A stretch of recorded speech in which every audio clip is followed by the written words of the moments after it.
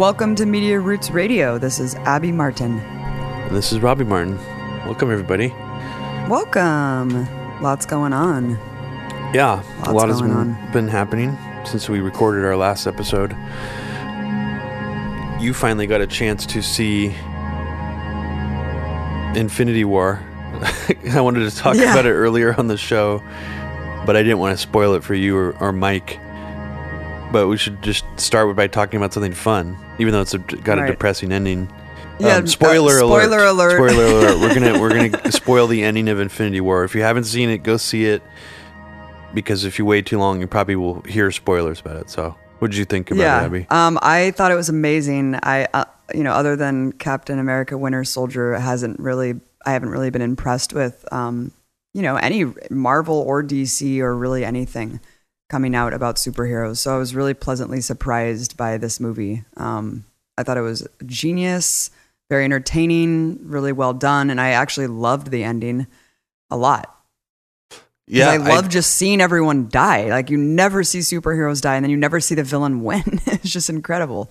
Yeah, I mean, it was Thanos too. There's been characteristically been a complaint, even from fans of Marvel movies, that their villains are always bad and that they're never like fleshed out good enough in their movies. And I think that's pretty true. Like most of the Marvel movies, if you think about all the villains, are just there to service the plot. They're like barely interesting.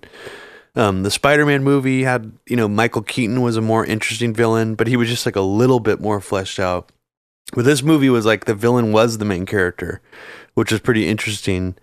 And he was complex. Yeah, he had a bit of humanity raising his daughter and stuff. It showed his backstory. It was really interesting. I mean, I remember when I first heard they were doing like Thanos played by Josh Brolin. It's like CGI. I saw pictures and video of it, and I was like, this just looks like it's going to be cheesy as fuck. Like, it's not going to work. It's just like another CGI character, and then it like fucking worked. Like, he actually seemed like a real person. Like, worked super good. Not like Superman's mouth. Oh my God, yeah. And it's actually really funny. If you go back and watch Justice League now, after Infinity War, it's super obvious that there must have been some kind of script leak or something to Warner Brothers, because like the plot of the Justice League, like slapdash Justice League movie, is like a clone of Infinity War. It's like that character comes down to get all the mother boxes, and then he needs to like join them all together. It's just like it's almost exactly like the Infinity Gauntlet. Except it was like haphazardly just trash thrown together. Yeah, like I mean, the Justice League movie was extremely tragic to me. I never talked about it on here. I'm much more in DC Comics than Marvel. So to see that's what the first Justice League movie was like was a huge tragedy and insult to me.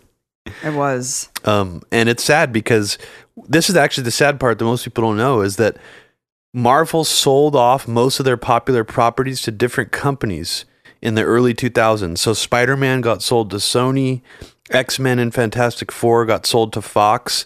That's why when they launched the Marvel Cinematic Universe, they only had Iron Man and like lower tier characters, because Iron Man was not considered like a popular Marvel character before.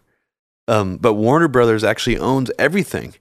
So the sad part is they could be making movies with every DC comic character crossover you can imagine, and they've completely fucked it up. I mean, besides maybe why though? They don't want to even branch out with the other characters. Well, they could. I mean, the Suicide Squad movie was like their attempt to do that, and it was a disaster. It was a train wreck. With like Jared Leto, gangster Joker with the grill and stuff. Insane. I mean, it was just it is a total abomination. Right. And it's sad because like Christopher Nolan's Batman movies, they really, as much as I had some issues with them, they really elevated sort of the superhero aesthetic, and then they just tore it all apart. What he built and ruined it. I mean, like the stuff they put out since is garbage. It just seemed like Justice League was thrown together in like 3 months or something. The special effects were horrible, and also I'm sorry to keep going back to this guy's CGI face, but why do that? When you know what I mean? Like, why ruin the movie with that when it's not perfected, or just reshoot the scene? Like, have the guy fucking shave his mustache. I mean, how difficult really is that? I don't know. It just really turned me off. It was, and just it the was special weird. Effects were abysmal. Well, yeah, and it's also weird to think that you're going to make the first Justice League movie of all time, and Superman's dead. It's just such a terrible way to start to launch the Justice League movie. It's like that's the main character in the Justice League. So it's just a disappointing all around. Yeah. Like I would have been fine with seeing as much as I didn't, wasn't in love with Ben Affleck as Batman. I would have wanted to see just like a Batman movie with him, and they probably won't even make one now because it's such a disaster. But the cool thing about this Marvel movie, Infinity War, though, is it's the first one I've really seen that captures like the whole like superhero crossover thing, like from comic books that I liked as a kid. So it was really fun. I mean, it was just like fun as fuck to watch like Spider-Man and Doctor Strange and Iron Man all fighting, together and stuff like that. The kind of thing it did make me feel like a kid again. And yeah, I understand it's like a giant corporate Disney property, but like, I'm a pretty cynical person these days. Yeah, so. we gotta take the pleasures where we can. Yeah, life's late stage pleasures. Capitalism, as awful as it is, can offer some interesting products. So. Yeah, another really quick shout out that I won't get into very much, but Philip K. Dick, anyone who's a fan of Black Mirror, I think I talked about this on a podcast before, but I encourage everyone to watch this one episode from Electric Dreams. I don't know. I think it's just on demand. If you have cable, you could probably find it online. It's just called Kill All Others, and it's just a really genius take on a future dystopic society where there's just like one candidate, and her ad campaign is just to kill everyone. Another really bizarre thing that happened to me was someone that I haven't heard from for about 10 years, who I skateboarded with when I was 13. Like, this is literally how I know this person. Like, used to skateboard with him, haven't really kept in contact with him, like very loosely affiliated on social media or whatever.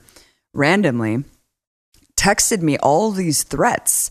But randomly, photo of him. Not totally randomly. It was right after your Joe Rogan. It was appearance. after the Joe Rogan thing. A lot of crazy shit happened. The John Stossel attack, the Stand With Us came back. Barry Weiss did that thing in the New York Times, and then this guy who I haven't heard from for so long just randomly texts me all of these horrific things. Get the hell out of LA, you snowflake. Your kind is not welcome here. Photos of him wearing this red hat that I thought was a Trump hat, but it wasn't. Flipping me off, saying I hate N-word. I'm a neo-Nazi. It was really, really scary because, I'm dealing with one stalker, and now I have this other guy who's basically saying, get the fuck out of LA or else. Like an old friend who you haven't spoken to in a long time, who still has your contact information, just messages you out of the blue with some like fucking MAGA pilled like bullshit, like dumb bullshit. It's just like really, really disturbing. It is. This is what Trump what happened has done to the people. era. I mean, like I miss the era a little bit where like young people who are our age like just didn't really give a shit about who the president was. If you're not politically engaged really and like concerned, and like just don't give a shit. But it's like weird that there's like these like loyal, frothing at the mouth like MAGA pilled Trump worshippers someone would actually message you after like 10 years of no contact to make threats and get mad at you. That's how emboldened they are. Really, That's how really emboldened sad. they feel. I mean, yeah, it's just odd, very odd. Well, something's been activated. That's for sure. Because if you feel sure of yourself enough to actually do that, like it's one thing to think that. I always think this just about racists in general. It's one thing to think something. It's another thing to say something. It's another thing to say something to the person that you hate and like actually want to take action. And I think that the steps are just getting a little bit more fuzzy because Trump has lifted that barrier for people. Like he's just given a green light for people to do all of this crazy shit with no consequences. And this guy who I'm talking about apparently thinks that this is okay. This is just normal behavior now. He probably sees his friends doing it. He thinks it's funny. It's just horrifying to me because, this guy, I just wanted to text him back and be like, wow, remember when we skateboarded together? I mean, is this really where you're at now, man? It's it really kind of reminds me unfortunate. of the post 9/11 era in the sense that like that was the first big explosion I really remember of like reptile brain, like frothing at the mouth, like we got to go get the terrorists, love it or leave it, like type of mentality. Like, but you're right that it was never young people doing that. Well, there was some young people. I mean, you dated a guy who ended up serving in Iraq, who turned into a kind of one of those psychopaths, and he was pretty young and impressionable, but he was not the majority. We grew up in the suburbs of the Bay Area, so he wasn't like the majority of people out here. But right. Yeah, I mean, Trump definitely did something similar to what the neocons did, but like against the left instead of just like Muslims and people overseas. That's a really interesting thing. Right. So I just can't stress enough. It's like, it really does annoy me how a lot of people on the left and a lot of people who and I understand why they hate the Democrats so much, because I do too, but they're still using it as an excuse to knee jerk in terms of like not like being soft on Trump, frankly, too soft on Trump.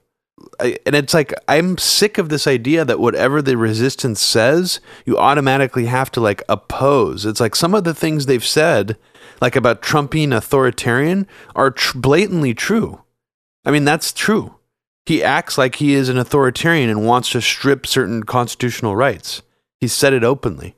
So it bothers me that people just ignore that kind of stuff or be like, ha ha. The amount of sheer legislation he's overturned with executive orders is like extremely authoritarian. There's no other way to slice it. I mean, he's other than his mannerisms, of course, like echoing Mussolini type authoritarian behavior. I mean, just his actions. Or scowling in his official presidential photo. I mean, we'll talk later about the whatever legal strategy he thinks he's doing right now with Rudy Giuliani, and how there's some just bizarre, there's a bizarre character to that seems authoritarian and frankly confusing how it's a legal strategy. But I got into it. It's just another, example of this, just how rabid and weird things are in the political dialogue right now. Is I got into an argument with a Media Roots fan, who claims that calling Jack Posobiec and Cernovich alt-right is offensive since the alt-right hate those guys. And what's interesting is, I'm wondering, what is the actual real difference between the post-Nazi salute Spencer alt-right and the previous iteration? And the only difference I can see is that people like Cernovich and Posobiec called themselves alt-right before it became blatantly associated with neo-Nazism in the general public's mind. I mean, that's when they jumped ship. As soon as that Nazi salute, just like what Kyle Kulinski was saying in our last interview, that marked a turning point where they no longer wanted to call themselves that because they didn't want to be associated with that, even though they were calling themselves that before. So this person was getting angry with me because they were saying it was a smear, and I was like, well, how would you describe them then? And I guess new right is the way these people describe themselves. But from what I can tell, Abby, the only real difference is that the David Dukes and the Richard Spencers apparently are actually openly anti-Semitic, whereas the Cernoviches and the Posobiec's are actually like not anti-Semitic. They're actually like very Zionist. So that's really the only difference. But let's distinguish the anti-Semitism and Zionism thing, because of course, yeah, because Richard Spencer is also Zionist, though. He loves the ethno state, the white supremacist state of Israel. He's said openly that that's what he desires. Yeah. And why shouldn't we have something like that? But yeah, you're right about Cernovich being... He admires the idea of it because it's an ethno-supremacist state. Right. But him and David Duke are openly anti-Semitic as well. So I guess that's really the only thing that differentiates them. I mean, I think David Duke is actually more anti-Zion, like anti-Israel. So that maybe there's even some differences between them. But it's really interesting that people are still butthurt or still holding on to this idea that Posobiec and Cernovich.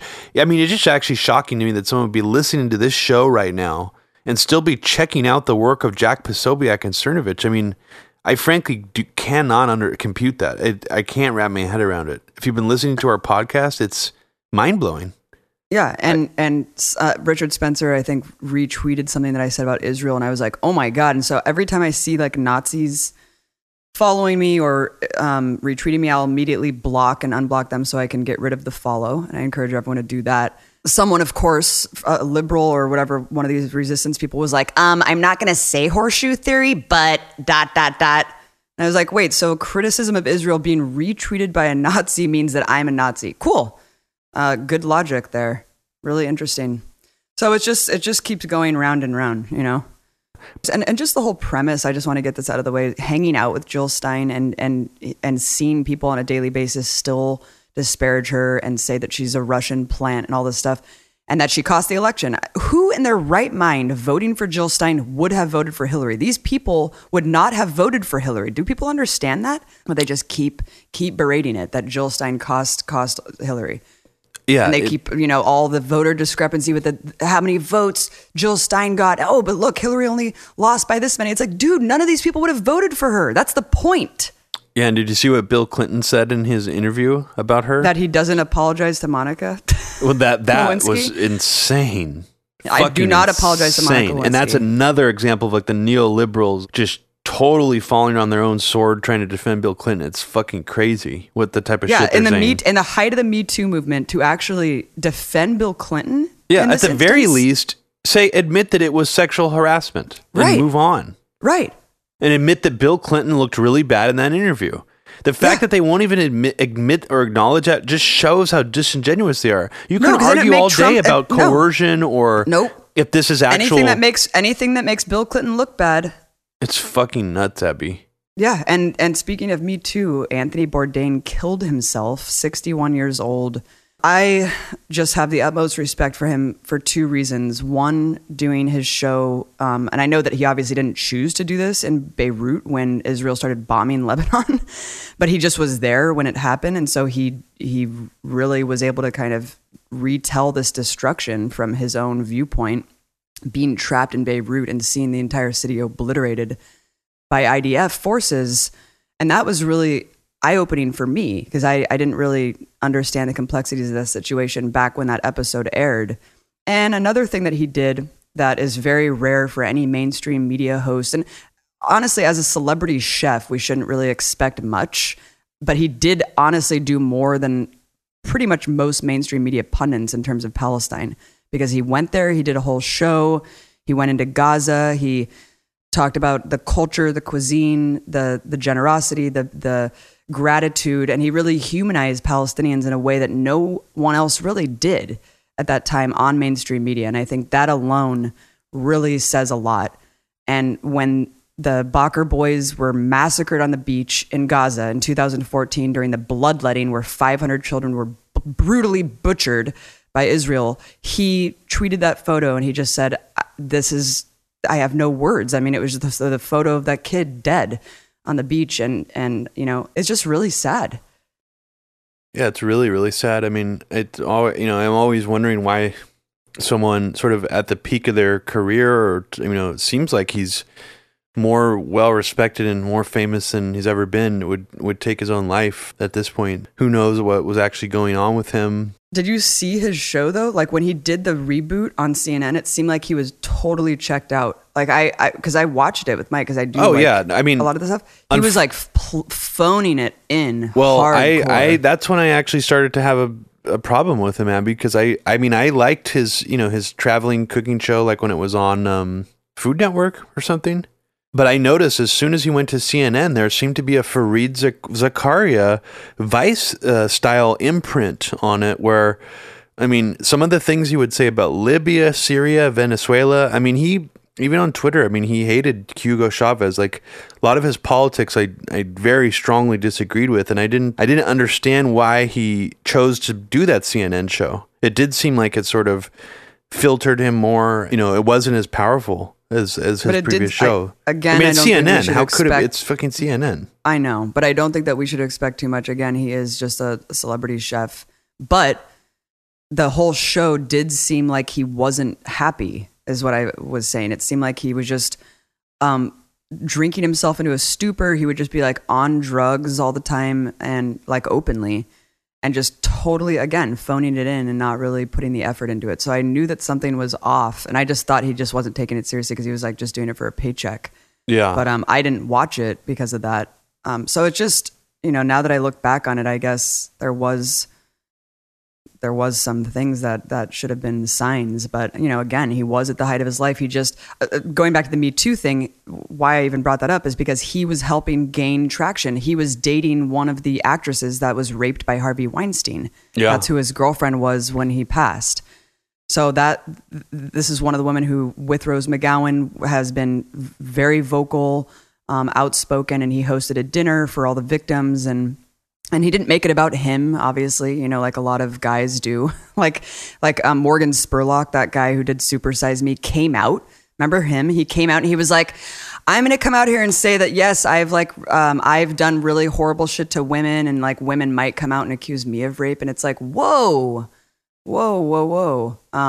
It was just really weird. It seemed like a weird publicity stunt on that part. But Anthony Bourdain, on the other hand, never made it about him being some hero or white knight. Yeah. So I appreciated that. Yeah, I mean, he really did help propel the Me Too movement, and what his wife did was very heroic. And I mean, and frankly, I mean, it really does show how the film industry has a really long way to go on this issue still. Hollywood can act like they've all cleaned up and that they're all ready to, never again, or whatever they did at the Oscars, that pin that they wore or whatever, which frankly came off as very phony to me. And then Cannes Film Festival, nobody actually showed her any support when she made that statement saying that Harvey Weinstein raped me here. Wow. The only person that approached her and thanked her for talking was Spike Lee at the Cannes Film Festival. Everybody else fucking gave her the cold shoulder.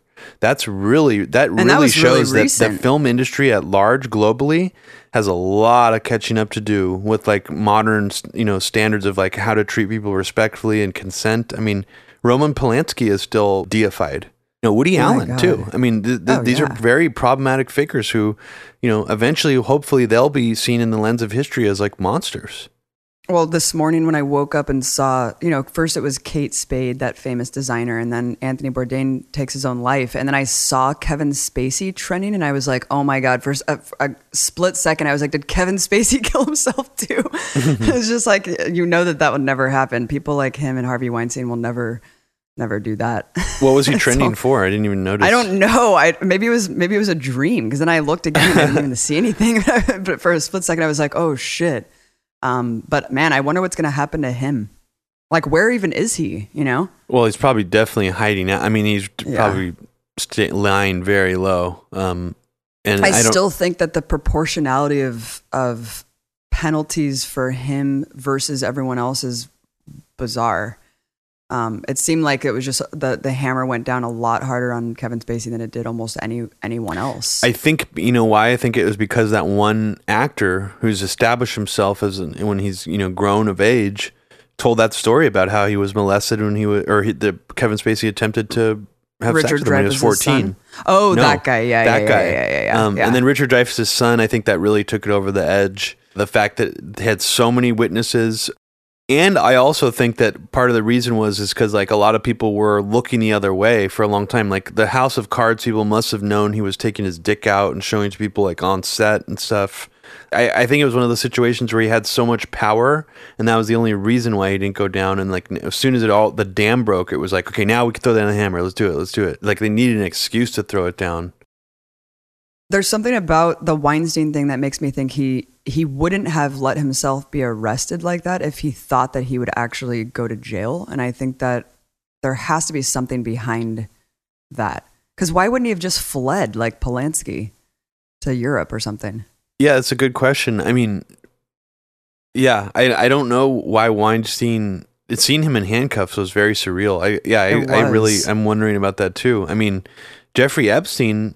I don't think he fled, and it seemed too easy. It was like Weinstein's getting arrested. Well, I agree with you. There's, what's going to happen, Abby, probably is it's going to be like an Epstein style slap on the wrist. Right. It's something like that's going to happen. Yeah, and then he's going to try to rehabilitate himself. I mean, I don't know. Maybe his ego's giant enough to do that. But yeah, Weinstein's one of the most powerful figures to go down for a crime like this in a long time.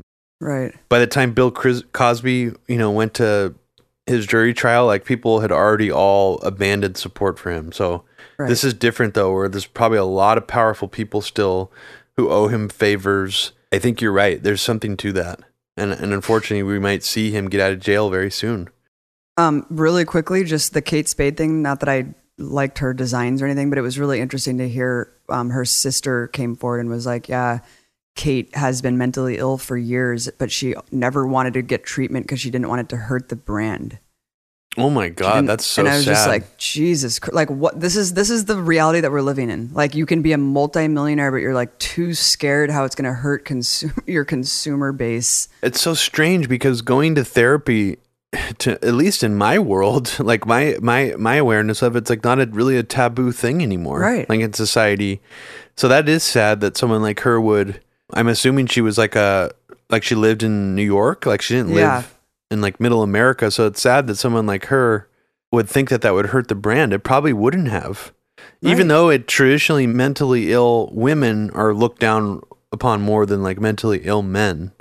I mean, I was talking about Margot Kidder on the last solo podcast about how her mental health crisis sort of ruined her career and really set it back. And, but I feel like times have changed now. It's not like that anymore. Look at Anne Heche, for example. She's got a thriving career now, and she, she kind of like had some really severe mental health problems for a while. So that is very sad to think that. Since 1999, suicide rates have increased 24% overall. Just really shocking. And this is just something that no one talks about because we are in an insulated society. Capitalism and just the neoliberal doctrine makes you feel like you're alone, like you're pathetic. And if you haven't made it, it's your own fault. If you're suffering, you're alone. You have no friends. It's just all about your failures as a human being. And we are, the sense of community doesn't exist here. It's just a lot of toxicity that I think does not help the situation. No, and it's also mental health is a serious problem in this country, and unfortunately it's only really mental health care is only usually reserved for the privileged or people who make more money than like a low income wage, because health insurance, even most health insurance you get through like even halfway decent employment, doesn't provide decent mental health care coverage. I mean, Kaiser only provides crisis-based mental health care. So if you have like a death in the family, they'll give you like a few months of, a psychiatric consultation, but that's it. If you're mentally ill, you have to pay out of pocket. I mean, there's very little health insurance out there that'll actually provide for you, if you have PTSD or something like that. So it's really very good unfortunate. Point. Britain and the UK, they have a special hotline aside from their whatever 911 equivalent is to just mental ill cases. So if someone's, acting erratic or they're clearly mentally ill, you call this hotline and, Gestapo fucking armed military guards are not going to show up and kill the person. So it's just a way better system for many reasons. And then that brings us to Chelsea Manning, who it was stunning and horrifying. I saw that she was trending and Anya texted me and she was like, did you see what Chelsea said? And I just thought that she was saying, she just said like, just said something. I didn't realize that she tweeted a photo of herself standing on the ledge of a building and said, I'm sorry. And I was just like, oh my fucking God. And then to see what the cops did, they go for a quote wellness check and just literally Jimmy opened the door. They just broke into her home with guns drawn. So luckily she wasn't home, because if she was, who knows what would have happened, because we know what happens when cops do that. My friend Apollo that I went to college with, his brother was executed by police because he was mentally ill. He was holding like a vape pen and the police came and killed him in San Diego a couple months ago. So this is happening every day, and it's just stunning to see actually the security footage of what these cops do when someone calls them and says someone is suicidal. I hope she's really, okay. Really it's just really, really tragic. I mean, I guess, it's all about officer safety these days, though. So it's, it's this systematic orthodoxy where it's like, well, anyone who's calling in, who has mental health problems or, we think is suicidal could have a gun. They could have a weapon. So we need to go in with guns. You almost can't even blame the cops themselves. That's the shitty part. It's like top down. This is what they teach police to do these days. And it's really, really dangerous. I mean, even just the fact that you can SWAT someone still, like that's still possible is like nuts. Or the no-knock raids where they just like invade homes in the middle of the night. Well, not just no-knock raids, but where you're angry at someone for you lose a game of Call of Duty online and you call a SWAT team on someone. You call from a anonymous Skype phone number, 911, in that person's hometown and give them their address and say, I just shot my wife. I don't know what to do. Please come get me. And the SWAT team will come to that person's door and break down the fucking door with their guns drawn. Wow. That's wow. You heard about that guy who got murdered from losing a video game match a few months ago, right? No. And the craziest part, Abby, the SWAT team went to not even the house that the guy tried to set up for the swatting. The neighbor's house got broken into, and someone died. My God! And guess what? David Hogg, the survivor of the Parkland shooting, got swatted a few days ago. No. He got swatted, and he, luckily no one got hurt, but someone sent a SWAT team to his house. Oh my God. Yeah. This is the era we're living in, is these alt-right motherfuckers. They have no morals, no ethics. They will do some really dirty tricks to fuck you up. And I really do think people on the left really need to take this seriously. And I'm not just saying that you should probably be armed. I mean, just in general, like, do not underestimate how fucking evil these people can be. You have to remember they are state worshipping, police worshipping, president bootlicking, like people all over the country, more rabid than before. We are living in a dangerous atmosphere. They're calling for blood, dude. And like, what about that woman who got finally not even doxxed? I mean, whatever, her name got revealed because she had been doxing people for months on that website, that red-pilled MAGA Oh, you're talking about the one that President retweeted, the Islamophobe one? Yeah. And she had a website that she would basically say, anyone who you see going into a mosque, whether it be your postman, put their name on this website so we can know who's like a secret Muslim Brotherhood agent. Yeah, and she was an anonymous Twitter poster who's all upset now because she got doxxed. It's like, I'm sorry, you're literally putting out, you're trying to egg on people to do violent things towards Muslims. You get fucking doxxed. Sorry. Yeah, and everyone was like, oh my God. And all the people, all the MAGA chuds and all the right wingers and all these people are defending her, being like, this is horrible what Huffington Post is doing to her. Like, this is the danger of being a conservative in this country. This is what happens to you. No, it's the danger of being a fascist and trying to be a fascist anonymously. You can't do that shit anymore, dude. If you're trying to out Muslim people and trying to paint Muslims walking into mosques as terrorists, you're going to get exposed. That's what's going to happen. And you got to deal with that shit, okay? You can't act like that and expect to be continue anonymously. So I feel extremely strongly about this. I have more hatred and vitriol towards people who are bigoted towards Muslims than almost anybody else in this country. But people who actually go that far to try to dox or paint Muslims walking into mosques as terrorists, they need to go fucking down. And I'm really glad that woman got exposed. Me too. But don't worry, she'll get grifted on Patreon. I'm sure she's getting funded like $50,000 a month, so no worries about her. Yeah, maybe she'll get some of that Owen Benjamin, David Hogg pubic hair song money. Yeah, just jump on Owen Benjamin that got train. what, like $3,000 instantly after saying he's writing songs about David Hogg's pubes, and then he got kicked off Twitter. Mm-hmm. And now dude. Guess how much Jordan Peterson makes a month?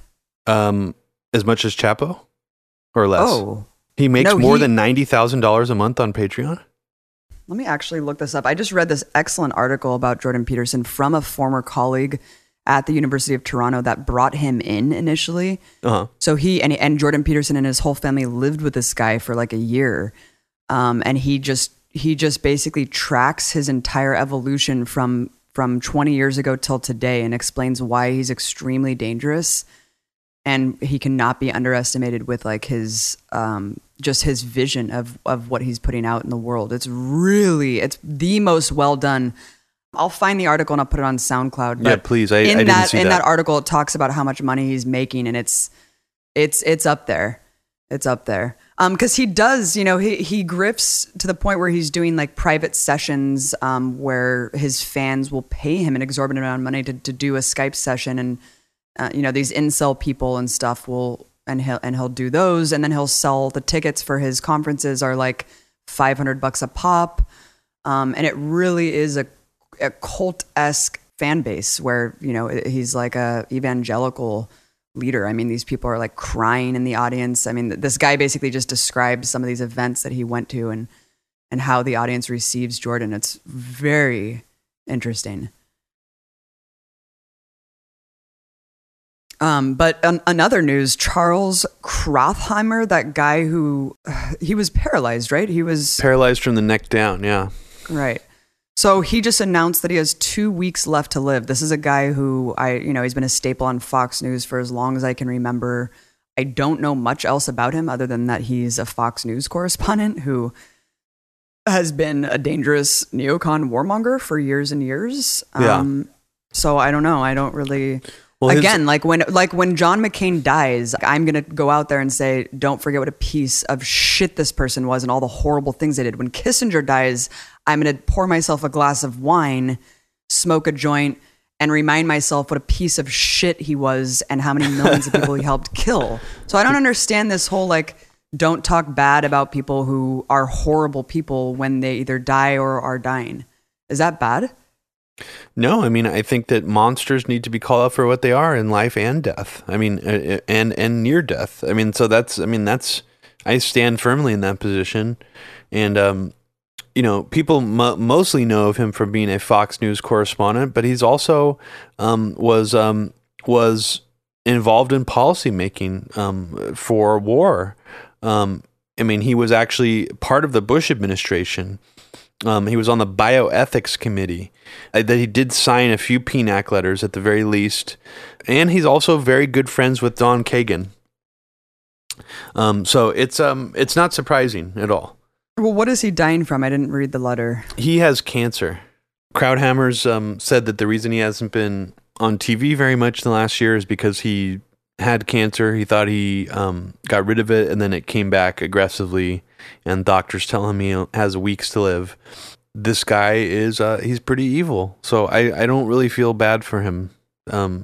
So I guess that's all. Yeah, I really have I mean, to say that's about really it. that's really where it ends. The other bizarre, I love how we keep saying the word bizarre. I listened to our last podcast and we said it so many times, but there's really no other way to describe this story.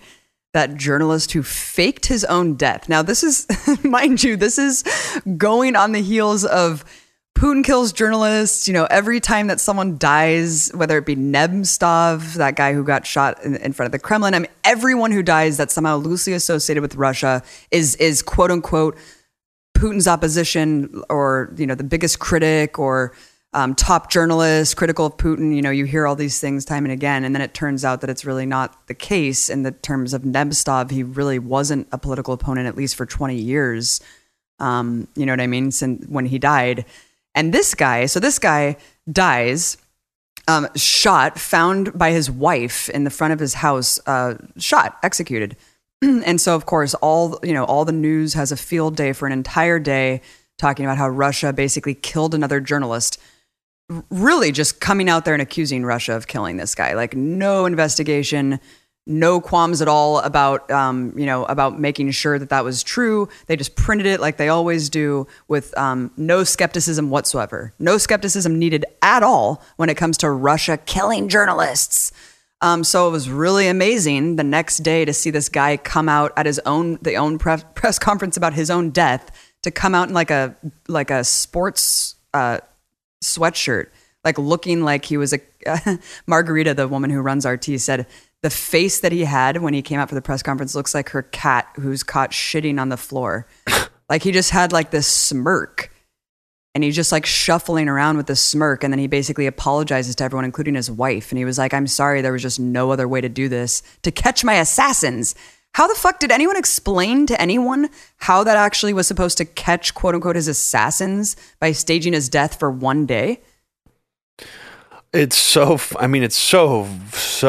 ridiculous. And all these think tanks and stuff are mad at the fact that they did the Ukrainian government, and then he did this so sloppily, because now they feel like Russia won the propaganda war this time. Yeah. And it's like, well, actually, Russia didn't do shit. This guy literally was a crisis actor. You want to talk about Alex Jones style, like Sandy Hook hoax, like fucking conspiracy kookery? This motherfucker faked his own death and like did fake blood on the ground and shit. There's a picture of him dead, fake dead.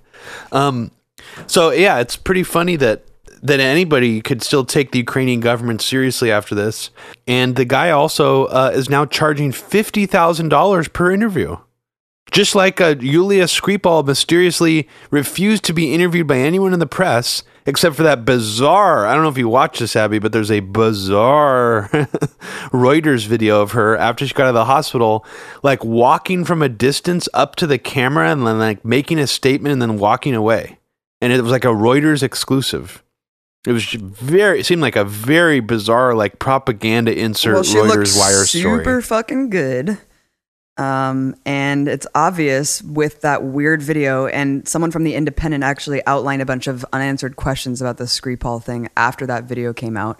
But one of the biggest ones is that she didn't actually say the poison because again, how could it be possible that they were poisoned with Novichok if they both survived? 6 times more potent than sarin gas, apparently, which kills you instantly. So she specifically did not say the poison. She omitted like really blaming Russia. It was just very vague and bizarre. It was obviously scripted. Yeah, and what's even funnier is a lot of people were like, "Hey, there's a hole in the story because here she's talking to her cousin about why she wants to go back to Russia." That kind of means that she must not think Russia killed her. But I think part of her written statement sort of tried to gloss that over and be like Russia tried to kill me, but like I still want to go back. Actually addressed the people trying to poke holes in it, and it like still didn't make sense. I was like, wait, what? So you acknowledge Russia was trying to do this, but you still want to go back to Russia? But they killed the cat. Well, I know that they neglected to like take care of many of their pets and shit. Yeah, that whole thing is very, very interesting, and we can talk all day long about how there's more evidence to suggest that the Russian separatists may have shot down the Malaysian Airlines flight, and that there was like a disinformation war on both sides happening. But this is like the most like bungled, weird, staged thing I've ever seen in a while. I mean, there's no real evidence when you look closely at it. I mean, you outlined this with Tom from Clandestine in Media Roots Radio, but still, I mean, just all of these unanswered questions about it. Like, is it the UK government covering up the fact that they rushed and blamed Russia, or is there something else going on here? Like, were they there to carry out some sort of operation and someone got them first? I mean, what the hell really happened here?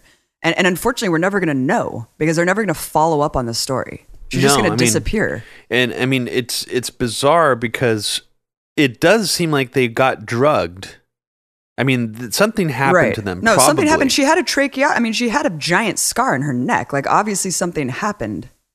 Oh, wow. I see. That was something I completely missed. Oh, yeah. No, she has a hole like in her neck. Oh, fascinating. You can see it. Yeah. So something happened, obviously. Yeah, it's very, very interesting. I mean, that whole thing really needs to be examined more deeply. And we were planning on talking about this later, but let's just mention it really quickly now. Sure. Is Craig Murray, one of the main people debunking the Skripal incident and trying to like poke holes in it and show all the contradictions, has exposed what appears to be a coordinated propaganda campaign to edit Wikipedia pages of controversial left or figures in the media who poke holes in official Western narratives.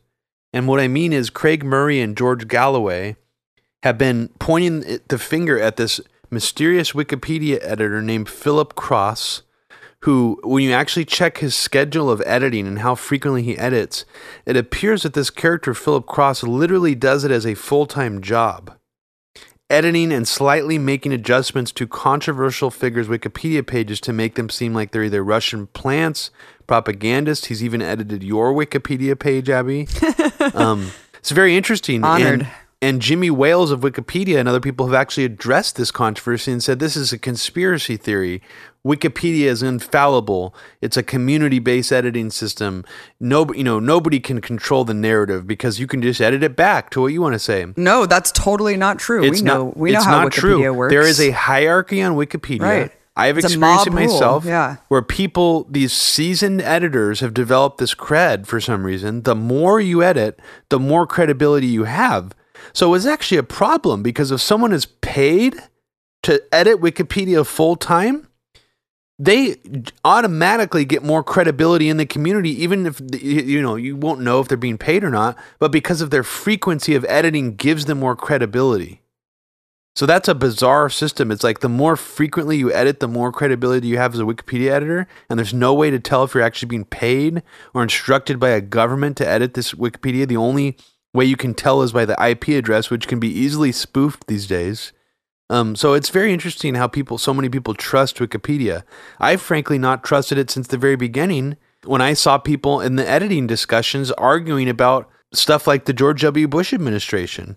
And trying to defend him and how he lied about Iraq's WMDs and stuff like that. And I remember thinking, wow, this is a total disaster, because imagine the amount of forces and money behind the people trying to promote the Iraq war being sent to Wikipedia to edit it in favor of the Iraq war. Like, yeah, and also there's no way you can Israel's beat that. Hasbara operation. How many Oh my God. thousands of people Yeah. are working full time to do that? Wikipedia is a fucking disaster. It's basically become the modern version of the Ministry of Truth from 1984.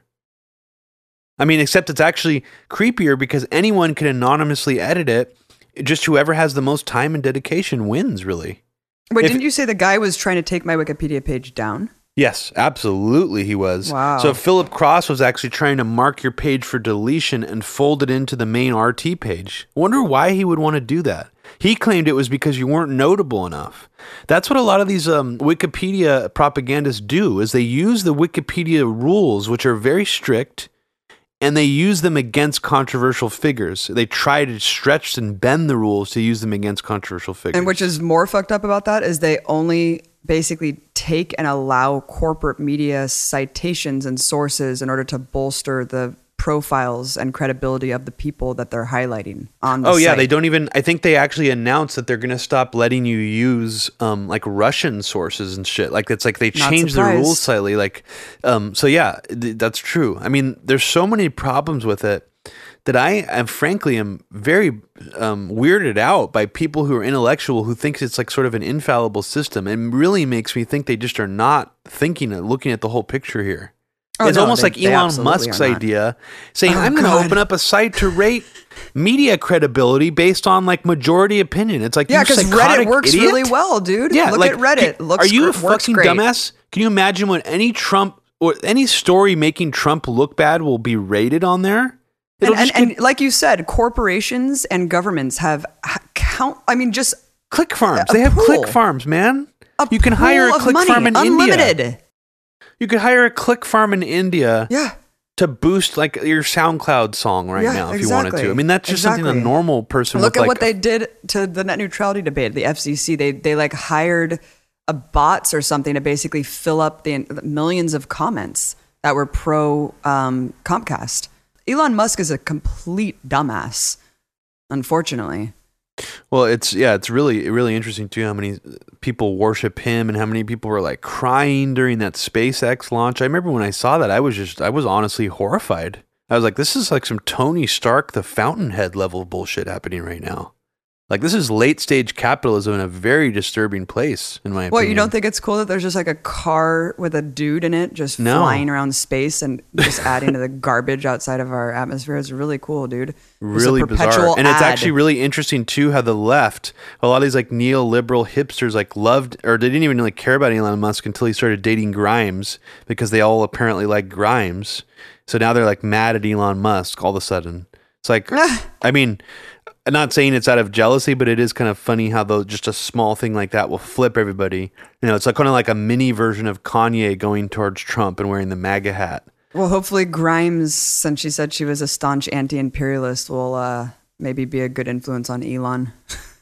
Yeah, maybe.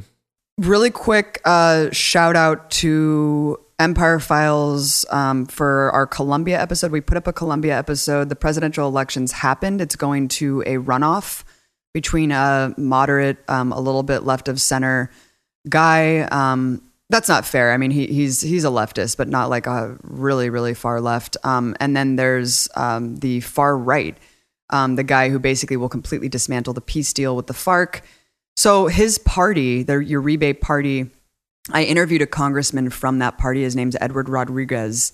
And I just confront him about that party's ties to paramilitaries and death squads and ask him, you know, it was just really interesting. I mean, he definitely is just like full of PR and talking points, but it was an amazing opportunity to sit in the Parliament building in Colombia and actually confront a congressman, which I would never be able to do here in America. No questions were vetted.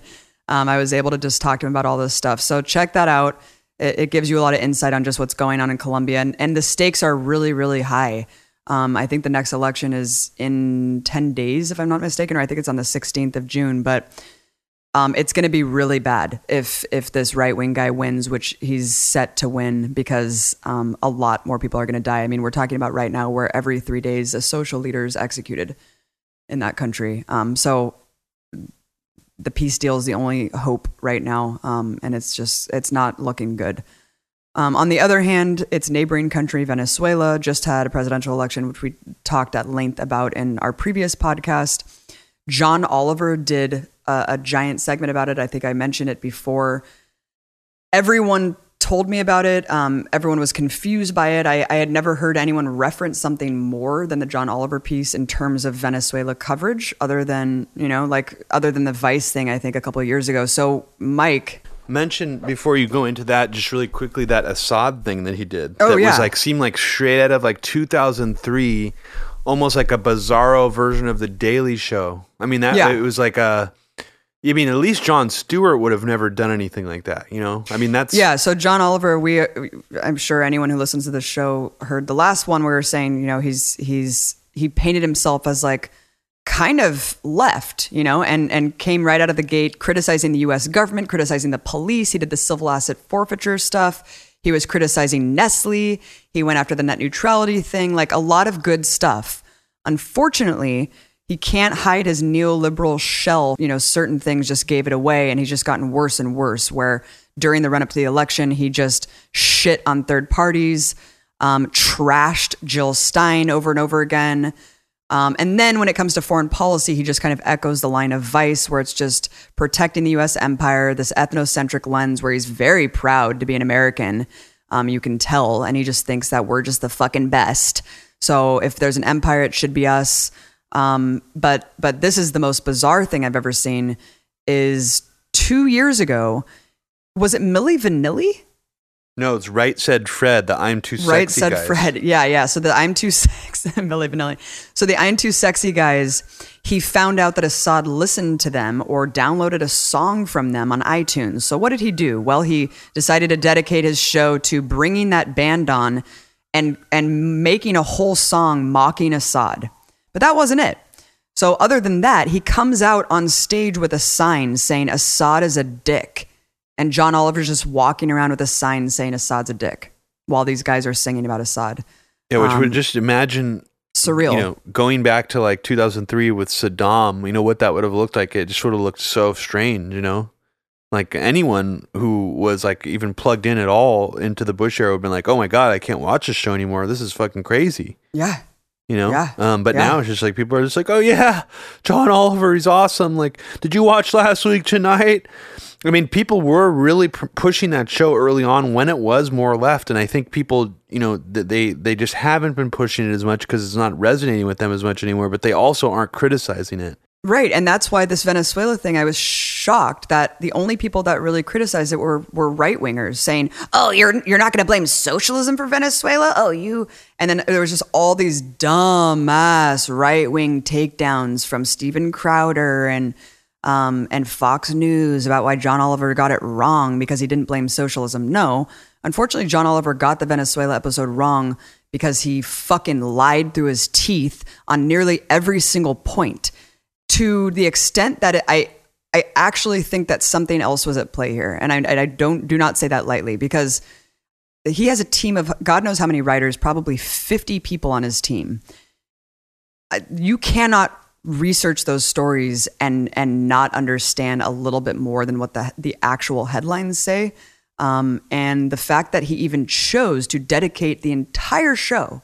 I don't know how many shows he's done just on one subject, but for the run-up of the Venezuela election, while the Trump administration is literally putting out threats of military coups and regime change all over the place, Marco Rubio, Nikki Haley, Trump, Pompeo, Tillerson, and then you have Washington Post, Foreign Policy literally putting out it's time for a coup.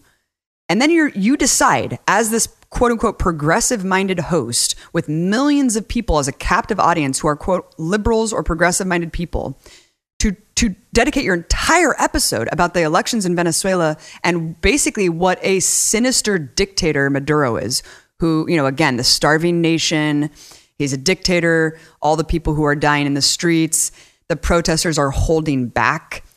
All of these things were just so egregiously, offensively wrong, you know? And so Mike, thankfully, after like 3 weeks of no one doing anything about this, and we were really busy, but Mike just said, I can't deal with this anymore. I mean, we watched it and we were so offended as people who have been there ourselves.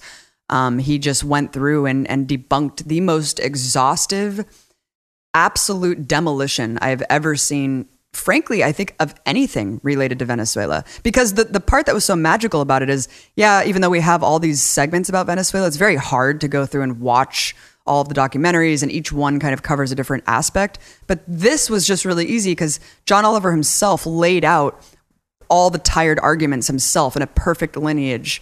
And so Mike just went through and just deconstructed all of them in such an airtight fashion that it was just gold. One of the most egregious things that he did was cite a study called Transparency International that is literally funded by oil and defense contractors and the US government.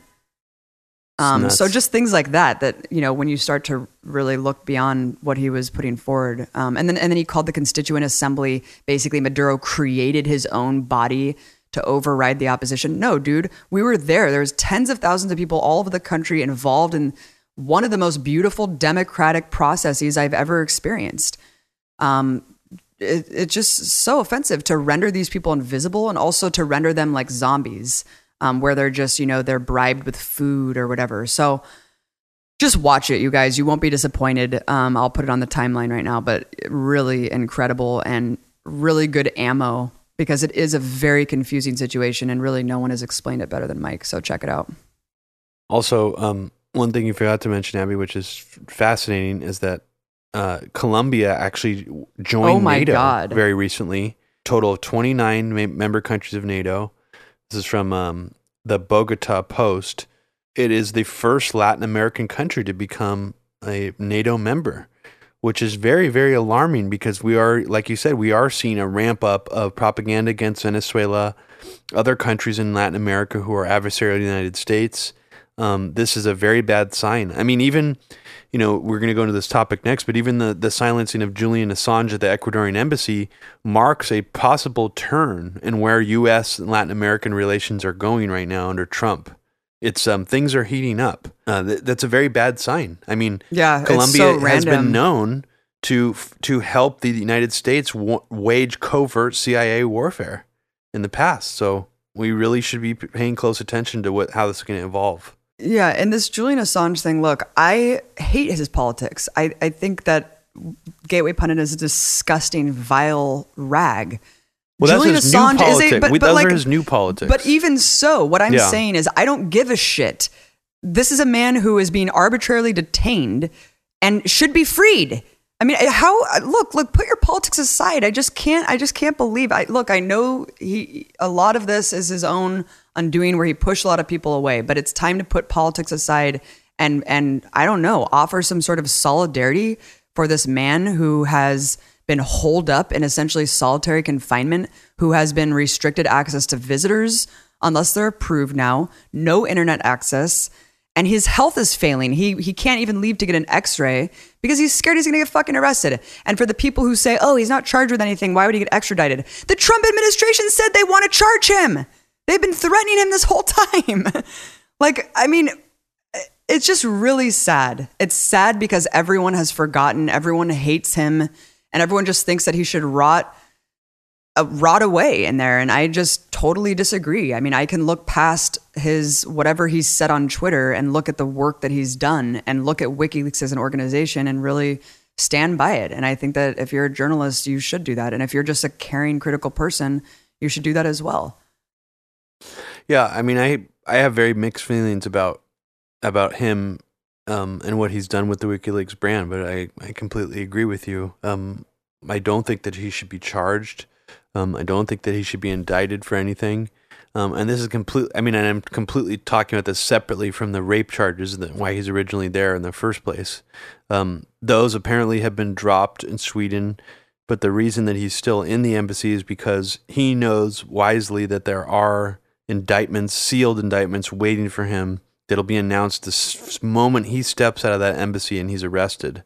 I mean, they'll arrest him probably the second they announce the sealed indictment and unseal They've spent they've spent tens of millions of dollars. This just came out in a cable of just surveilling him, like secret spies to just be surrounding the embassy. This is all taxpayer money from Britain. They are watching him like a hawk, obviously, but just so much money wasted.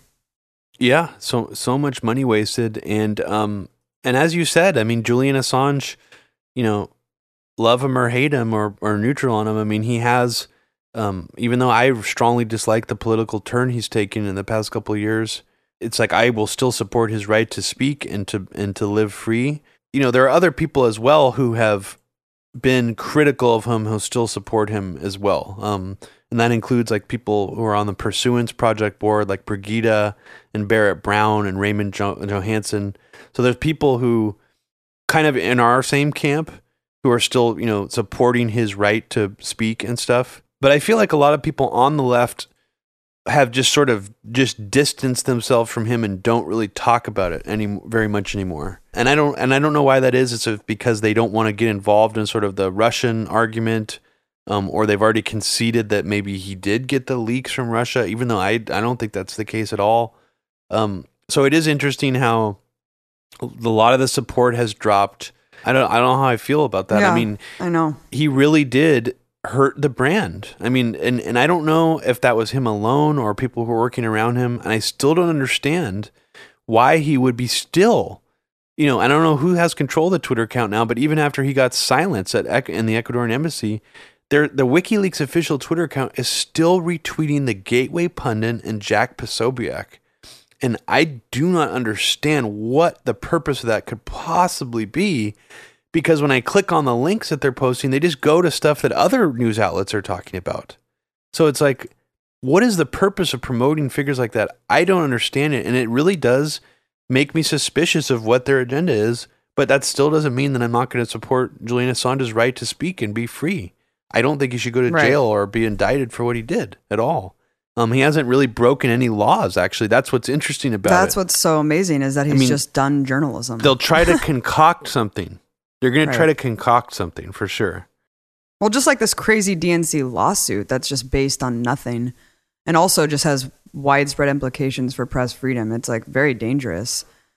And the reason that I brought this up is because it's coming on 6 years of him in the embassy, detained arbitrarily. The UN has ruled it an arbitrary detention. We all know what's going on, and it's time to show some support and solidarity for him. There's rallies coming up at the embassy. If you live in London, I encourage you to go be a part of that and show some support. Another really funny thing that happened, this made me happy actually, because Candace Owens, we talked about her before. She's horrible. She's this African-American woman who's the communications director for Turning Point USA, the Charles Kirk organization, the funnel for Koch brother Mercer Cash, who set up the fake free speech arguments on campus. They have people set up with diapers pretending that liberals are infringing their free speech. So that's where Candace Owens comes from. So she skyrocketed on the stage with Kanye West. He paraded her around to basically disparage the black struggle and to talk about how slavery was a choice. So of course she goes on Joe Rogan's show. And I really did try to watch it because I wanted to see her, because this is a show where love Joe or hate him. I mean, look, people like Jordan Peterson and Sam Harris, on a platform like that, it actually helps them. But on a platform like that, it hurt her, I think, because it showed that she is the most vapid fucking moron that's dumb as dirt. She said like every other word was like. She had no knowledge at all about very, very basic issues. If you're going to be a climate change denier, at least have some sort of argument for it. it was really, really weird. And I'll just talk about that really quickly. She said she doesn't believe in climate change because the science was politicized. She basically politicizes the science by saying that 1% of scientists who are peer reviewed and deny climate change, she says that those people are the truth tellers, and that the people who are the peer reviewed scientists, the 99.9%, are all a conspiracy of big science, the government funded, grant funded big science. No, it's not the 1% of scientists who actually are paid by the fossil fuel industry. It couldn't be that. So she flips the conspiracy on its head, because there is a fucking conspiracy. The conspiracy is very obvious. The conspiracy is to poison the well and have these dissenting scientists out there to muddy the waters. And that's why half of America doesn't believe in climate change, even though 1% of scientists disagree. Well, so it's just stunning. I mean, they really get into the weeds about why. And so she goes a little bit deeper too about like why she doesn't believe the consensus. And it's an interesting revelation because it explains a lot of the conservative sort of knee-jerk reptile brain mindset, where she was saying, well, Al Gore, like exaggerated it and flies in a private jet. It's like, sure, Al Gore is a real hypocrite, and he probably did exaggerate and misstate a lot of the stuff in that movie that he put out, The Inconvenient Truth. However, how interesting is it, though, that the conservative would hone in on that as like the reason why not to trust that climate change is real. It really does go to show the power of how these conservative grifters form entire like talking point frameworks based around like the statements of like one Democrat. Or like whataboutism. It's like, well, Al Gore does this, and you're like, that means nothing. Like it kind of reminds me of the same childlike logic of continually bringing up the Hillary Clinton like uranium ore thing. Yep. And it's like, wow, like that's a really bad talking point to use, because that's very generic, like right-wing reptile brain knee-jerk bullshit. Honestly, this is what like 90% of these conservative grifting outlets do, is they bounce off dumb statements made by liberals or Democratic politicians and then like debunk what they're saying is like the reason why the entire issue is bad or something. It's a fascinating game that they play. Yeah, it's so disingenuous. Yeah, it is. And it preys on kind of the reptilian brain. I mean, obviously, otherwise this shit wouldn't stick. But at the very beginning, the first 10 minutes is hilarious, because she starts right out of the gate by talking about how she's a victim. She talks about how she was victimized in high school, how someone called and left her this mean message, and she was like, and then I was like victimized, and this person like said all these things to me, and I was like, what the fuck am I listening to? Like, holy shit, you guys have made your entire existence based around how you shouldn't victimize yourselves, yet that's all I'm hearing from you. It was stunning. Did you hear that part? No, I didn't hear that part, God. But it's obvious. I mean, I have to just say out of the gates that it's an obvious lie. Can you imagine if you talked about like some stupid shit that happened to you in high school? Like how immature and infantile that is. If I went on his show and I was like, this is something that someone did to me when I was a sophomore in high school. Well, I think she's only like 22 or whatever. So okay. It makes a little bit of sense why she would go to high school, but at the same time, she's a liar, I think, because this is actually really interesting, Abby. Sam Cedar did a segment about this on his show. It really does raise the question, is Candace Owens, one of these other fake ass grifters? Like the people who started as Occupy celebrities like Tim Pool, and all of a sudden they're going to Sweden being paid by Paul Joseph Watson, making refugees look like monsters. Right. I mean, that's a very strange transition. You really have to wonder how many of these people are just fake ass motherfucking grifters who really don't care about like their political ideology at all and just like move to where the trends and the clicks are. So she claims she said herself 2 years ago. Yeah, exactly. I was just going to say that. So Sam Cedar found out that her very first upload on YouTube is a video of her, get this, reenacting herself coming out to her parents as a conservative. So if that doesn't sound weird, just break that down for a second. So she claims she was a liberal who turned conservative and had to come out to her parents. If that doesn't sound fake ass enough, she did a reenactment of it for YouTube. That's weird shit. And that just sounds, to me, makes the story even more fake. That you had to reenact that scenario that probably never even happened. That sounds fake as fuck to me. So I just wonder how many of these people are just literally constantly pathologically lying dumbasses. Well, Robbie, who have no real ideology and who just get the easiest grift operation going. Gig economy is really tough. And these are huge vacuums of tons of fucking money. I mean, this is billions of dollars we're talking about that is with this right-wing media machine. Yeah. I mean, you really just think about how many shitty people there are. I mean, of course you're going to find people like her to just take the money and run, and just to say whatever the hell you tell her to. I mean, it's so phony. I mean, you could say whatever you want about the left if you're on the right, but man, like, it's interesting how the people in this bubble do not see the phoniness of their own figureheads. I mean, look at Dave Rubin. Do we have any evidence whatsoever that he was actually a liberal? Like, even when he was on the Young Turks, I've watched video clips of him on the Young Turks and he just chuckles and doesn't fucking say a thing. So all of a sudden, he's now this right-wing pundit who claims he's a classical liberal and only bringing on like people like Ben Shapiro. I mean, here's another example. Dave Rubin also likes to claim that he had a stand-up comedy career, that he used to tour all around the country playing stand-up comedy clubs. An investigative journalist actually looked into it, and he found out that Dave Rubin has an enormous gap in his history of retelling his stand-up comedy career story. He claims he has anywhere between, if you read some interviews, 10 years and 15 years history doing stand-up comedy. I'm sorry, but I know stand-up comics, and all of them know exactly how long they've been doing stand-up comedy. That is a huge gap in retelling your story of how long you've been practicing an art form. That sounds really fucking phony to me. Well, and it also is phony when you look at the stand-up comedy and see how absolutely atrocious and laughably bad it is, where he can't even get through one. I actually didn't even hear him say a joke. He just pulls the audience and says, "Who here's gay? Who here's gay? Who here's straight? Who here's bi?" And like, that's his set, I guess, because again, he hates identity politics, but for some reason you can't not hear how gay he is every time he speaks. It's just unbelievable. And the stand-up thing seems to be a correlation, because Candace Owens told Joe Rogan that she thinks that she would be great at stand-up because she's so funny. It's Maybe really interesting how little self-awareness these people have. Yeah, her and Dave Rubin should go on a little tour and see how popular it'd be. That'd be really amazing. Yeah, and I heard Dave Rubin claim that he was going back to stand-up comedy and that his first set killed. He absolutely killed, and it was really encouraging. Well, where is it? Let's watch it. I know, it's fascinating. Actually, this investigative journalist was only able to find 2 bookings he's had in the entire history of stand-up comedy.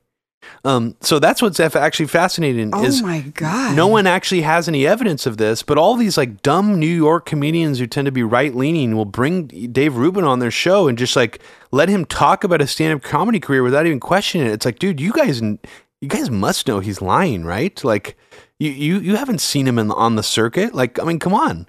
So it's just fascinating how even someone like Dave Rubin, who, seems like smarter than some of these other people, would just like blatantly lie about his past. Dude, I love that he did, though. That's so funny. Including the fact that he was a liberal. Oh my God. Who believes that? Who believes that people can just be staunch liberals and all of a sudden just turn conservative? I don't believe that. Especially with Trump. You're like, you know what? I was this liberal, and then you're like, and then Trump just inspired me to be conservative. Yeah, I am sorry. Really? I don't believe that. I don't believe that at all.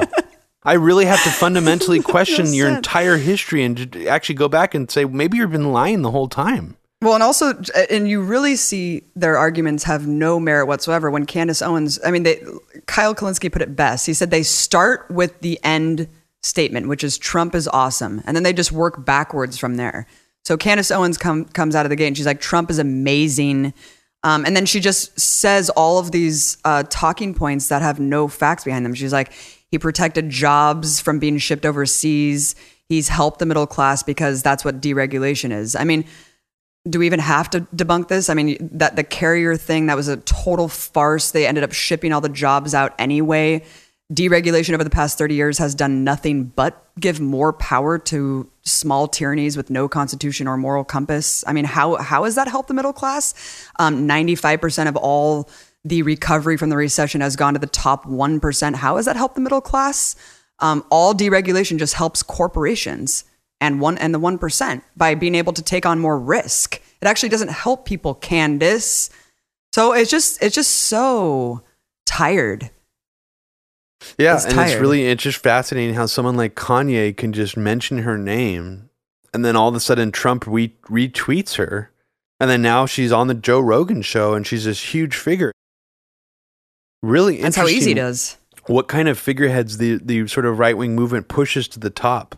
Well, let's talk about Roseanne, because this is another one of these figures who, you know, ABC wants to pretend like they were shocked and horrified, and all of the staff too from Roseanne was like, I do not, you know, everyone took to Twitter and made their own statements. I'm sorry, did Roseanne just fall to the fucking sky? Someone who flips, like you're saying, from progressive to hardcore, like fascist and an Islamophobe, there's something wrong with you if you're not faking it. We know that Roseanne is mentally ill, but I don't want to use mental illness as an excuse for racism, because I think that that's horseshit. Yeah. And not just mentally ill, she actually suffered from a severe head injury when she was younger and got brain damage.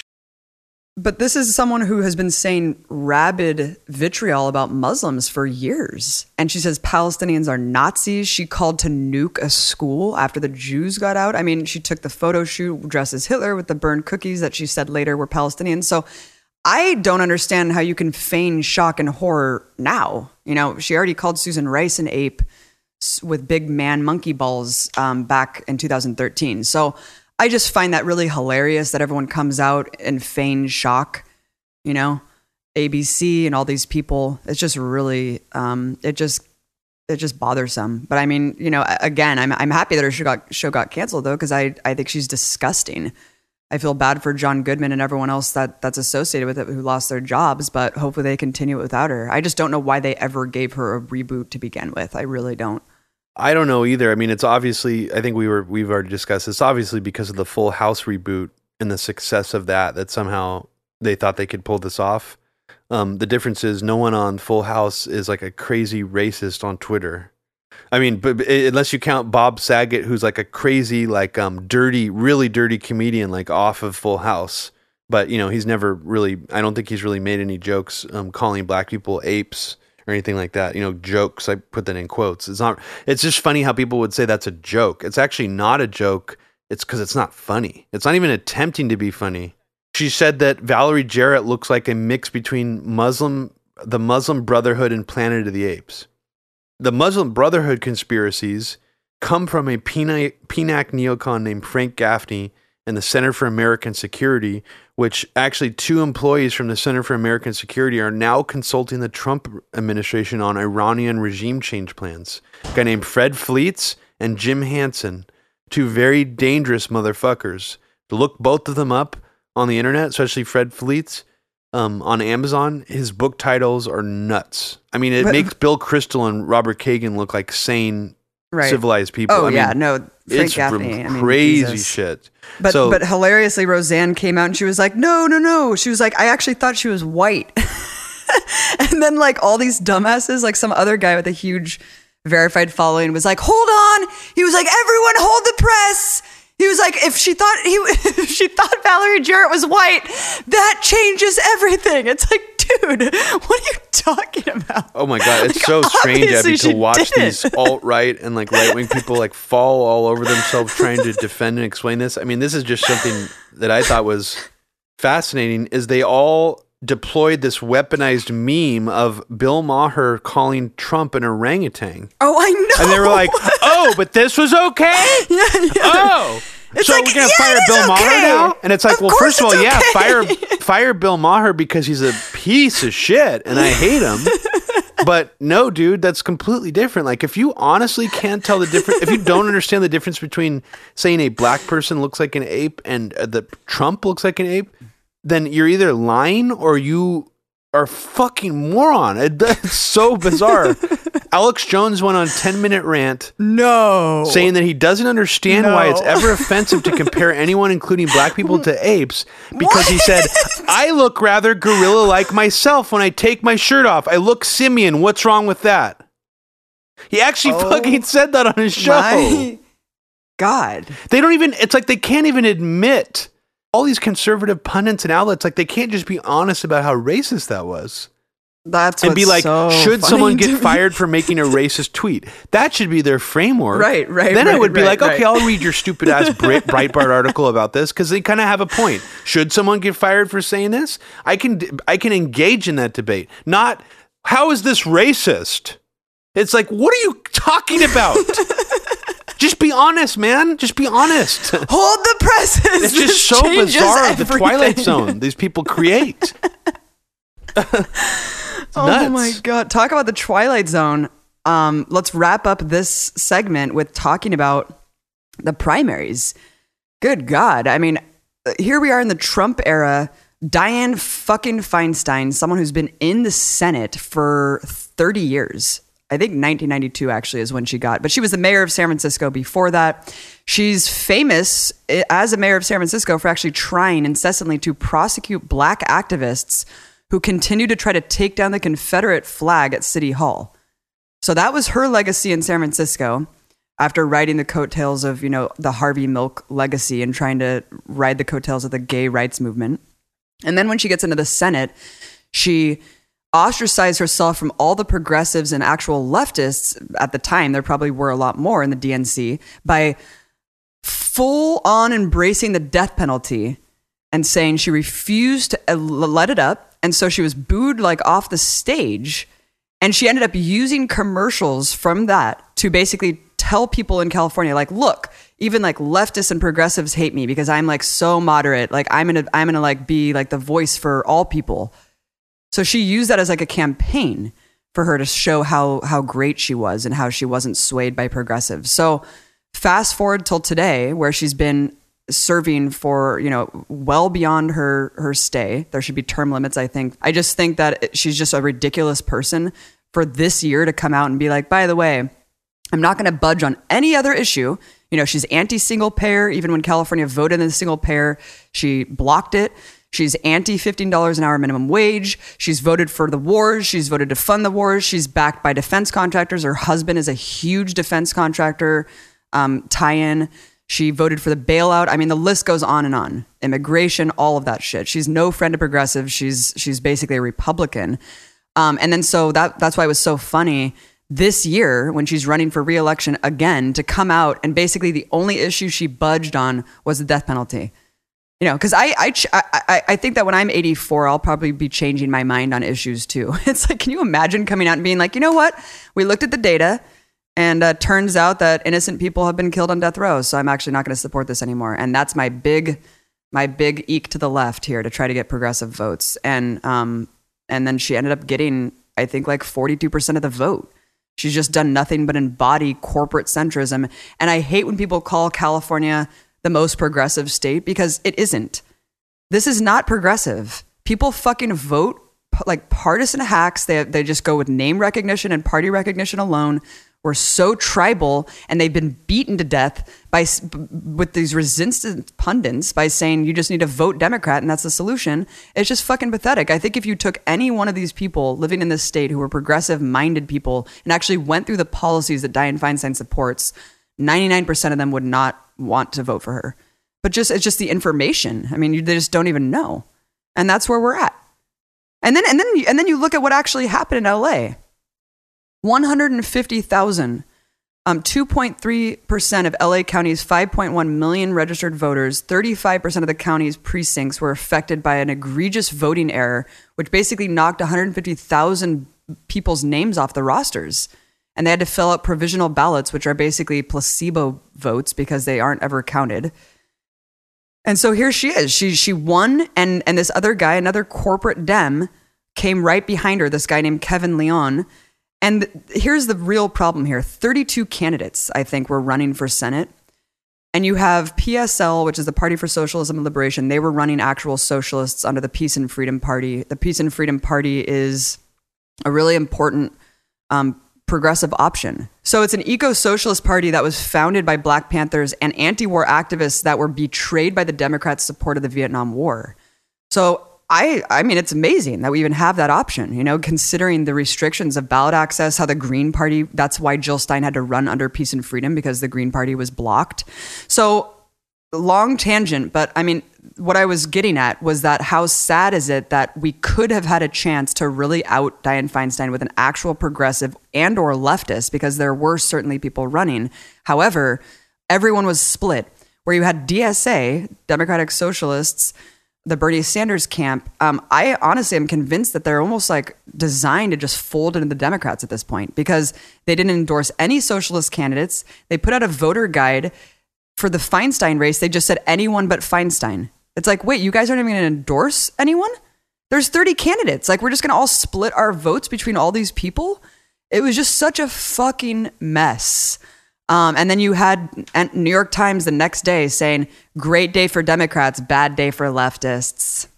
Didn't get what you wanted. Sorry, guys. It's like, yeah, well, this is our fucking system that we're forced to deal with in a state that should be its own country. Here's an interesting example of just a dip into neoliberal land of how sort of, people living in a Hollywood bubble and a neoliberal bubble explain and celebrate Dianne Feinstein's win. Kathy Griffin tweeted on June 6, she's an amazing inspiration because of her age. I am so sick of people complaining about the fact that she's 80. Is that a crime? Do you know how many men are 80 or older in Congress? But Senator Feinstein is supposed to fade away? Nope, not today. #respect. #centrism. What a sad ass way to look at the world. Like, yeah, it's like, were you just holding Trump's decapitated head? You basically take like an identity politics, like nonsense argument about ageism and use that as a deflection away from all her horrible policies. It's like, yeah, her age is a problem, but that's like not the main problem here at all, man. Right. Like, she has a horrible platform. So it's interesting that that's the low-hanging fruit someone like Kathy Griffin would go towards. Like, it's basically saying you're ageist if you don't like Dianne Feinstein.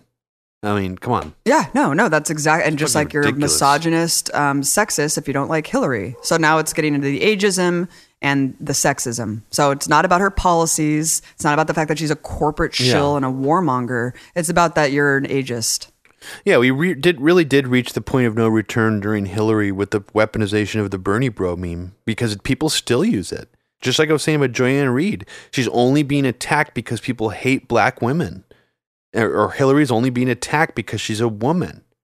It's like, wow, like that's really an unfortunate place to go to argue from. It's almost like you've abandoned all logic and reason, and you're not even really making an argument anymore. You can't argue on behalf of this person. You've given up.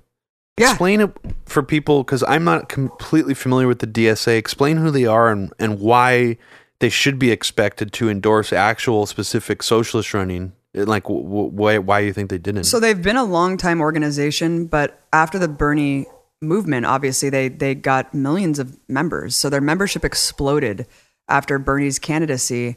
But it ended up kind of being designed to fold into the Democrats because, again, Democratic Socialists. They still have Democrat in their name, and we know what Bernie did in the campaign. But I still was convinced that when you had a primary like this, that they would have voted for, in the jungle primary. Let's just explain this really quickly. In California, we have a primary system that's super fucked up and reactionary and basically designed to stifle third parties being an option in the general election. So the jungle primary system is the top two most voted for candidates in all sectors go to the top. So it could feasibly be between just two Republicans that you're choosing between for senator, for governor, everything. Before you were able to choose third party options in the general election, and that was amazing. Now you aren't. So the only chance that you have to actually support third party candidates is in the primary. And in this primary in California, there was a socialist running for peace and freedom that actually had a chance. In all the polls leading up to the election, she had second place, almost. She could have potentially had second place, is what I'm saying, if people really tried, because she was polling equal to another person. And DSA didn't endorse her. I think it's a stepping stone for a lot of people, because once people who are getting into politics, I can understand why they would be attracted to the organization. But I think that people who are realistic about the barriers of the political system and working, quote unquote, within the system that we have are going to quickly come out of that and go toward organizations like PSL or more serious organizations who take a stance on foreign policy and have really, really set solid platform policies that make sense. If you're really going to be, call yourself a socialist, then I think that that's the route that you can go on. At this point in the game, if you are still sucked into the Democrats as being the best hope, there's something wrong, man. Yeah, there really is something wrong. This is what they do every time. They co-opt real resistance and revolutionary energy and the language and fold it into their base to get votes. They're just a machine to bring voters out to the polls for them. That's all they exist for. It's such a fascinating difference between the way the GOP has a relationship with their sort of like the core Trump base, you know, who really are vastly different from them in a lot of ways, but yet they carry out and they get sort of like bolstered by the MAGA crowd sort of own agenda, like the wall and, you know, the travel ban and stuff like that. It's interesting. I mean, it's almost like the GOP lets a lot of these more radical factions of their own party dictate their policies. That like the Democrats like really have locked this shit down really good. I mean, they have better control and corralling abilities than the GOP has ever had. I feel like maybe, you know, even better than the evangelical sort of corralling GOP did.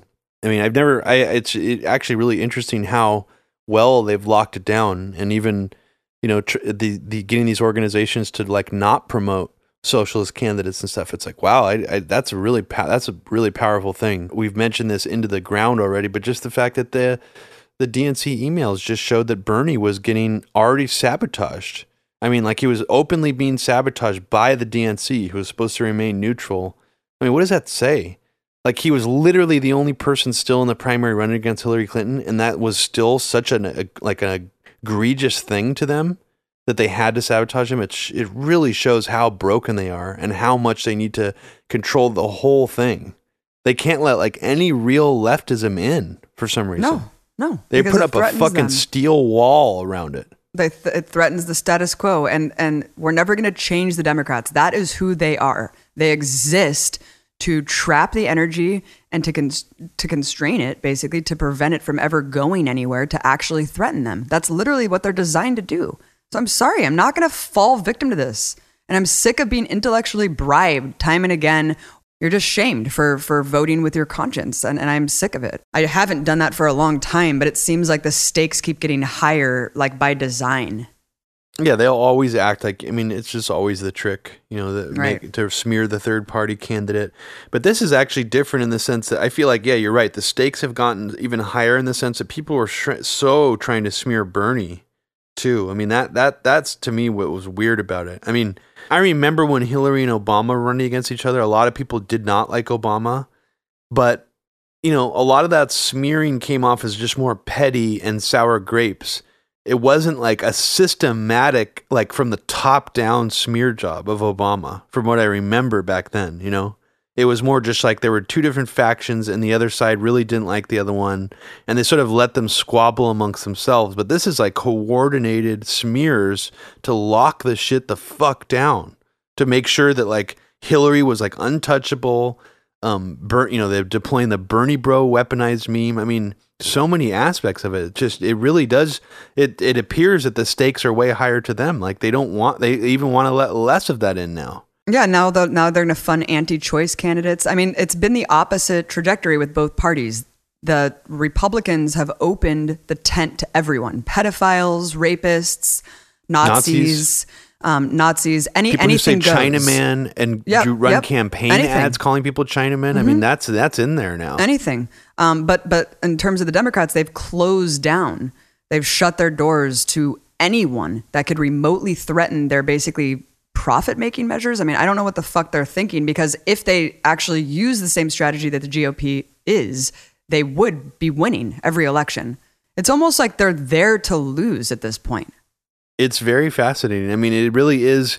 You really have to ask the question, what are they thinking? Pushing so much energy behind people who are so bad, like Cory Booker, like Kamala Harris, like Joe Kennedy. I mean, it almost seems like they do want to lose. I mean, it's nuts how bad these people are for being like the new exciting faces of the Democratic Party. I mean, if that's just going to run in the next primary, it's an automatic fucking loss. Trump is going to trounce them. Are you kidding me? And then you have just like all these people, like Allison Hartston, this other guy, David, who was running for Senate. They were both good candidates, both like not taking a dime of corporate cash. But the amount of energy and money behind their campaigns, and then to have them come in so far behind because of all the split votes with all these progressives and stuff, just broke my heart.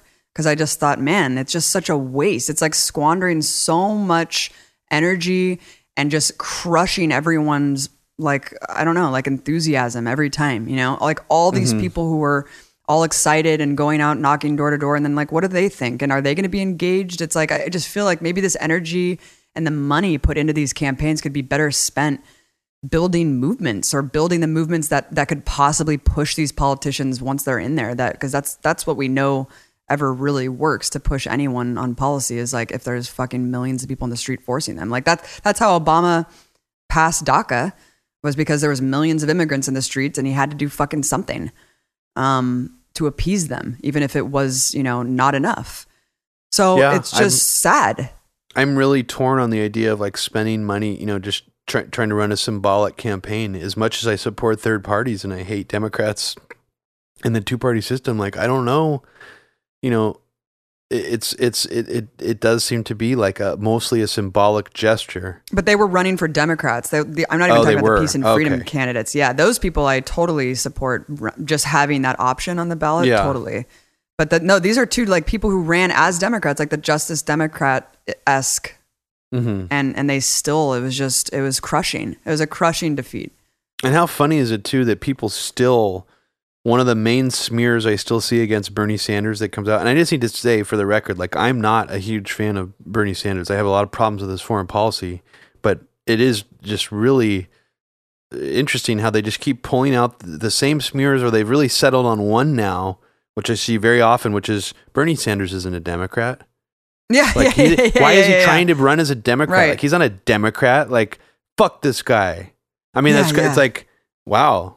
Like, I mean, wow. That's so just, I mean, it just really shows how non-inclusive it is. Right. Like, it like can't be emphasized enough that they do not want to open the doors to anyone, even remotely progressive at this point. So that's where we're at in California. The only silver lining that I see is just honestly the weed legalization across the country in this kind of post-prohibition era. I mean, I never thought it would happen this quickly, and I find it very surreal. And I think the Palestine stuff, and we'll talk about this in the next episode because we're going to wrap this one up right now. But those two issues are giving me a lot of hope, actually, because I see things changing so rapidly around both of them, even though it seems like everything else is stalled. So yeah, just to try to bring some sort of silver lining to the end of this. But I mean, the election was pretty disheartening. I mean, I wasn't expecting Feinstein to lose. I just was expecting someone actually progressive to do a little bit better in a state that's supposed to be the most revolutionary, radical state in the country. Yeah, we really have a long way to go. I mean, you know, we're supposed to be the most revolutionary, radical state, but yet we have this giant corporate engine here of all these defense companies and Silicon Valley companies that are like ruining privacy and murdering millions across the world. I mean, it's a really interesting juxtaposition when you really look at what California really embodies. I mean, it's the fifth largest economy in the world. We can't forget that. It's a very important aspect of global capitalism. So yeah, for being supposedly the most revolutionary state or whatever, we have a lot of problems here. And we've let things run rampant. I mean, there's almost virtually no regulation on companies like Google or Facebook. I mean, it's nuts what they've been allowed to do. And it's also worth noting, like, companies like Uber and stuff have thrived here and used us as sort of their testing ground. We got a lot of things that we need to change here in California still. But thank you so much for listening to Media Roots Radio. Really appreciate everyone's feedback. Please watch the videos that I recommended and let us know what you think on our SoundCloud timeline. Someone else brought up the different avenues that we could also post this podcast on. Can you please write that in the SoundCloud timeline if you get this far in the podcast, and let us know any other avenues other than iTunes, other than SoundCloud. We really want to branch out as much as possible with this podcast, and we just either don't have the time or don't have, know really where to put it or how else to get it out there. So if you guys have any advice, let us know. Please donate. Yeah, go ahead.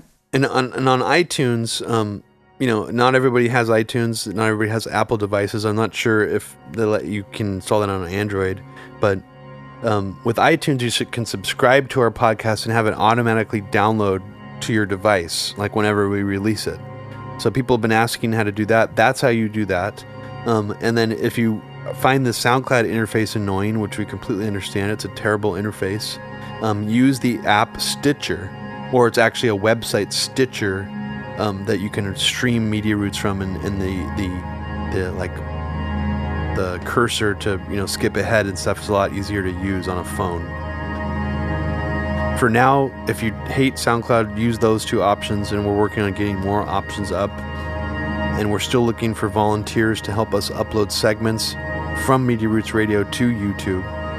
And please also consider donating to Media Roots Radio through Patreon at patreon.com/Media Roots Radio. Thanks so much, you guys. Peace.